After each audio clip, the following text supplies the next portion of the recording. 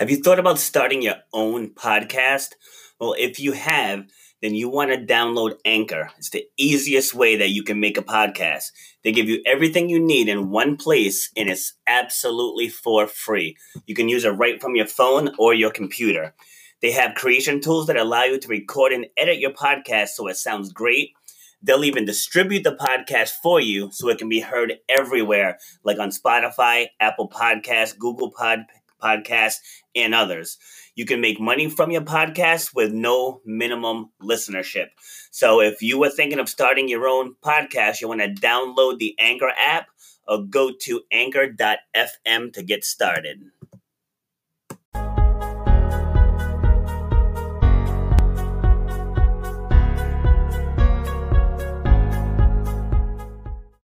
Happy Tuesday, everyone. This is Rob Foster with Shut Up and Grind. This is going to be episode number 112, and we're going to be talking about how you can make your own comeback story. We're going to get into that in a couple minutes because, it's all about me first.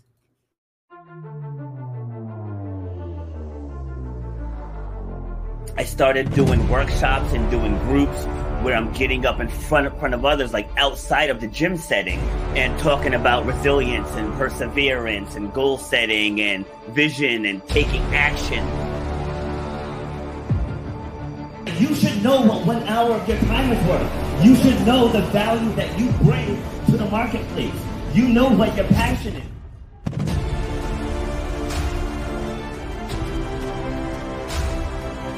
Starts with clarity of vision. If you don't have the clarity of vision, whatever next thing you get, you're not going to see it through because you don't have the clarity of vision. So the point of my pain was being told you will never run or jump again. And all that stuff, I was like, you know what? I want to be able to take this even bigger. If you know why you do what you do, you have to know how to charge for what you do. That's how you're going to change your life, and that's how you're going to leave a legacy for your children and your family. You got to know your worth.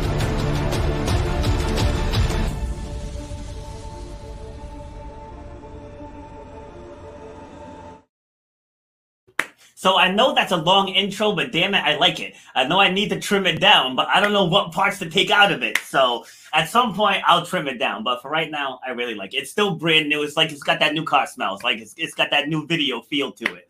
So anyway, so again, we're going to be talking about, this. Like my daughter pointed out the other day that I clap a lot. So I'm trying to be mentally aware about it so I don't clap so much. Right. So we're going to be talking about making your own comeback story. And so what does that mean? It means where you hit a point in your life that you may not be so proud of, or something that may have hurt you, or you may have hurt someone else, and how you repackage yourself, rebuild yourself, and get to where it is that you want to be. And now the subject matter that we're going to discuss today, it's deep. What I'm going to share right now is not. So I go back to when I was in high school. In track and field, now, I had worked. When I started track and field, I sucked. I wasn't good at all.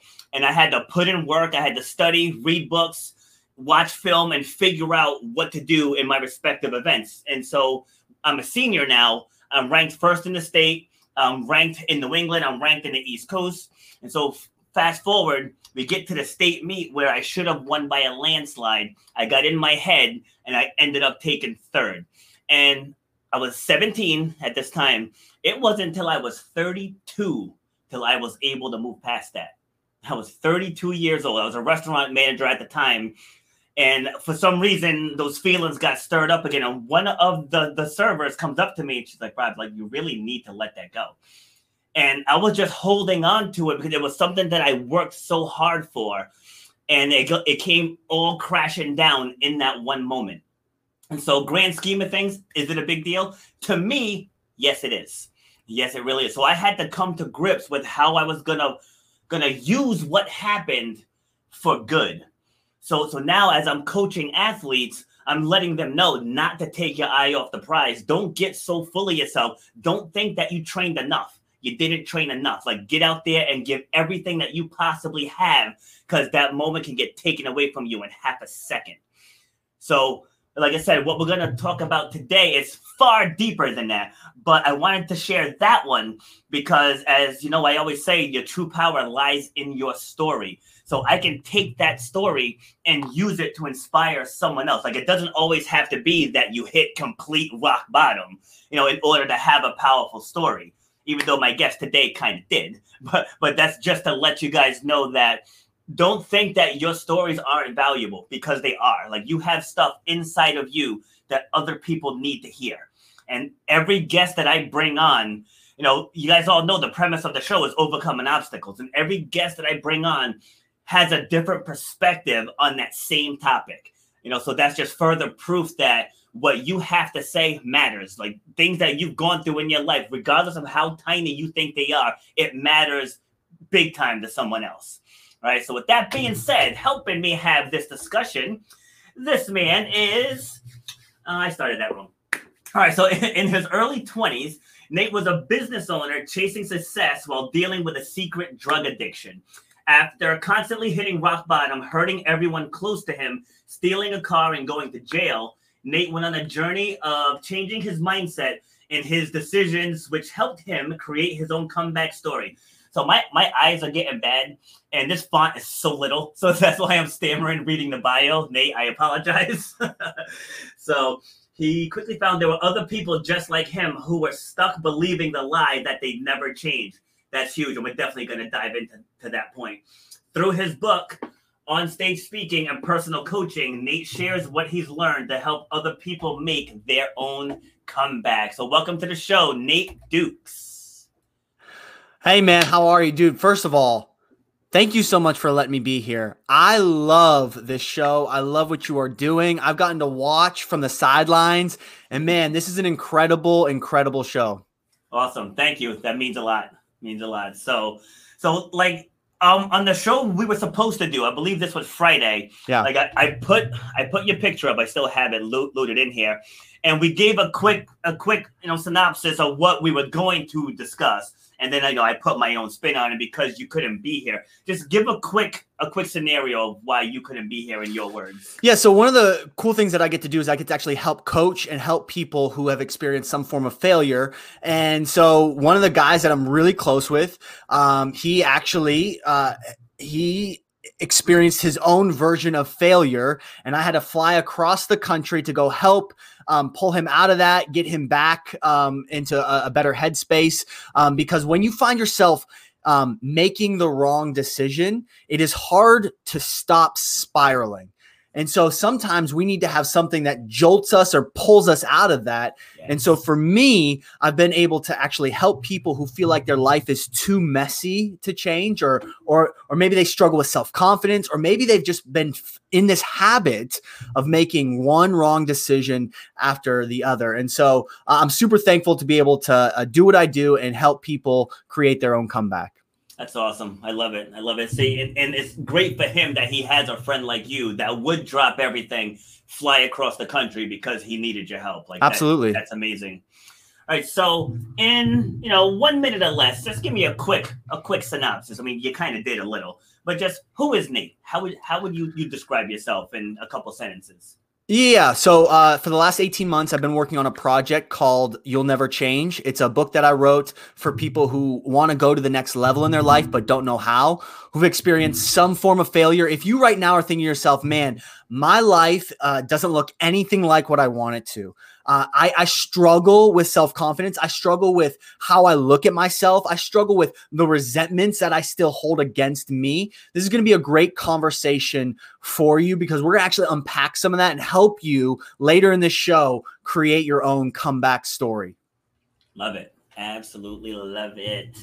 All right, so let's dive into the backstory so people that watch this show know that I go deep, and like I might take it to some places you may not want to go, but it's all for connection's sake. So at least once per show, people are always like, "Ooh, I've never been asked that before." Everything is on the table. Everything's on the table right now. Awesome, I love it. All right, so tell me about your childhood. Where were you born? How was your upbringing? Yeah, so I am from Youngstown, Ohio. It's a little south of Cleveland. and It's a tough area. yeah, man. We were the poor family growing up. We didn't have a whole lot. My parents were really kids trying to raise kids. I don't blame them for anything. They had their own struggles. They had their own things that they were really working through.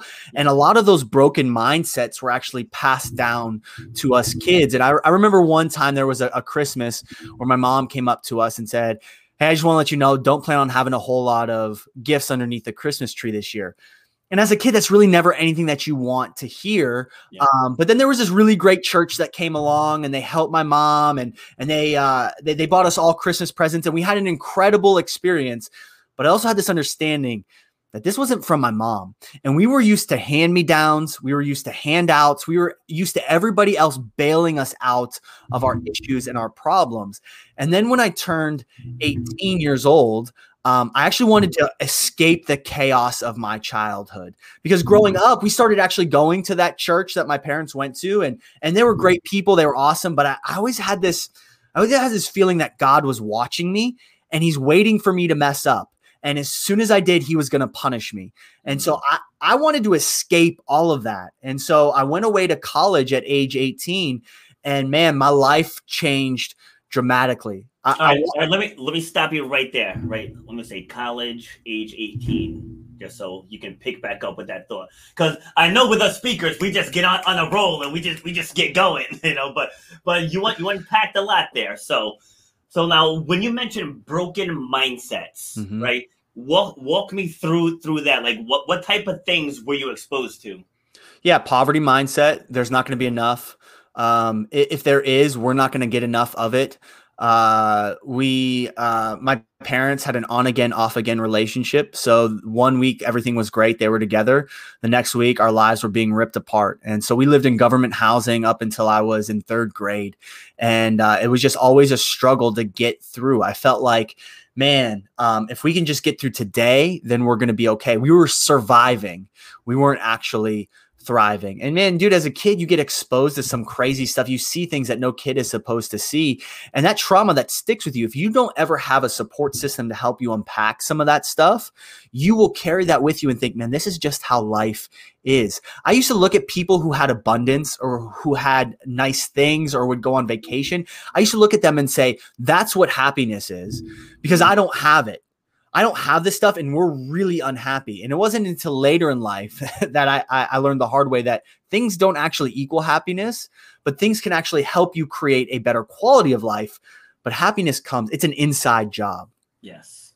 Great. All right. So you said you were used to hand-me-downs, used to handouts. Yeah. And so when you would see these other kids, like how did it make you personally feel? Oh yeah, like we weren't enough. Like we didn't have like everybody else was better than us. We would always, my mom, she was awesome. She would go to Goodwill, and I don't think there's anything wrong with shopping there and doing what you got to do to get through the day. But she would call it Gucci's. And so like that was the Gucci, and she would like try to put a good spin on it. So she tried to have a good attitude, but she also understood like we didn't have a whole lot. And so I would see other people who didn't have to and just thought, man, their life must be great. If I could just get to a place in life where I could buy new stuff, then man, maybe I could be a new person. So this is a little off topic, but I do a second show. It's called We Buy to Get Deep. And I have a section. Okay, so you said you went to the university. What did you study? I studied political science, and I also studied labor studies. So I had a double major. So when you signed up for those, what were your plans at the time? That's a good question. So when I went into university, you just go in as a general, and then you select your major in second year. I think I was thinking of actually going into law school once I selected political science as my major. It was one of my thoughts I was entertaining.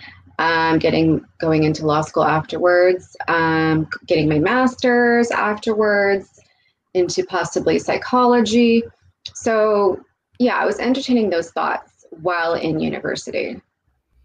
Okay, good. See, I asked all these questions because it all ties in together. Like Your Yeah. answers are all falling right in line. And these are good questions. I haven't thought about these in years. I mean, my God, I haven't thought about this in over maybe 18 years. Yeah, it's like people say that every single show. They're like, "Wow, I've never been asked that before." Like, wow, that's a great question. It's like I threw away the talking points after I think it was my eighth episode. I want to say I'm like, this isn't the crap I want to know. like I want to know the goods. I want to know the dirty stuff.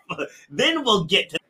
Yep. To go to college, and I knew deep down I didn't need it to do what I wanted to do in my life. And I have to say, I love what you did, Robert, because there is no substitute for real world experiences. Yeah. Real world experiences will teach you about the real world. Mm-hmm. Yes, I agree, 100%. And I had two other guests on the show yesterday, and I asked them both. I said, real question. I said, you are a hiring manager, whatever it is. I said, if you get someone fresh off of a master's degree with no experience, or you have someone without a degree but has 10 years experience, which one do you take? Mm-hmm. you know what I mean? So like it's a catch-22, because if you go for the one that has all the knowledge out loud. So that's something that I can teach other people, how to become better and more confident speakers. And there's value in that, because once you learn that skill, you never unlearn it. You have it forever. And I can probably charge double what I am charging, because it's a lifelong skill. But I want people who really need it to be able to get it. I'm not going to just cater to the people who can afford $10,000 coaching sessions, right? That's not what I do.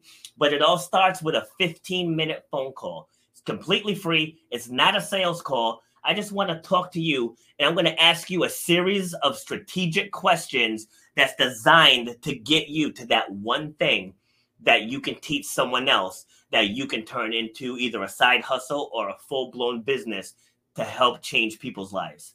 So I'm going to leave you all with that. Thank you very much for tuning in. And again, please leave me feedback on that video, because I really want to know what you guys think about that. All right, have yourselves a great day.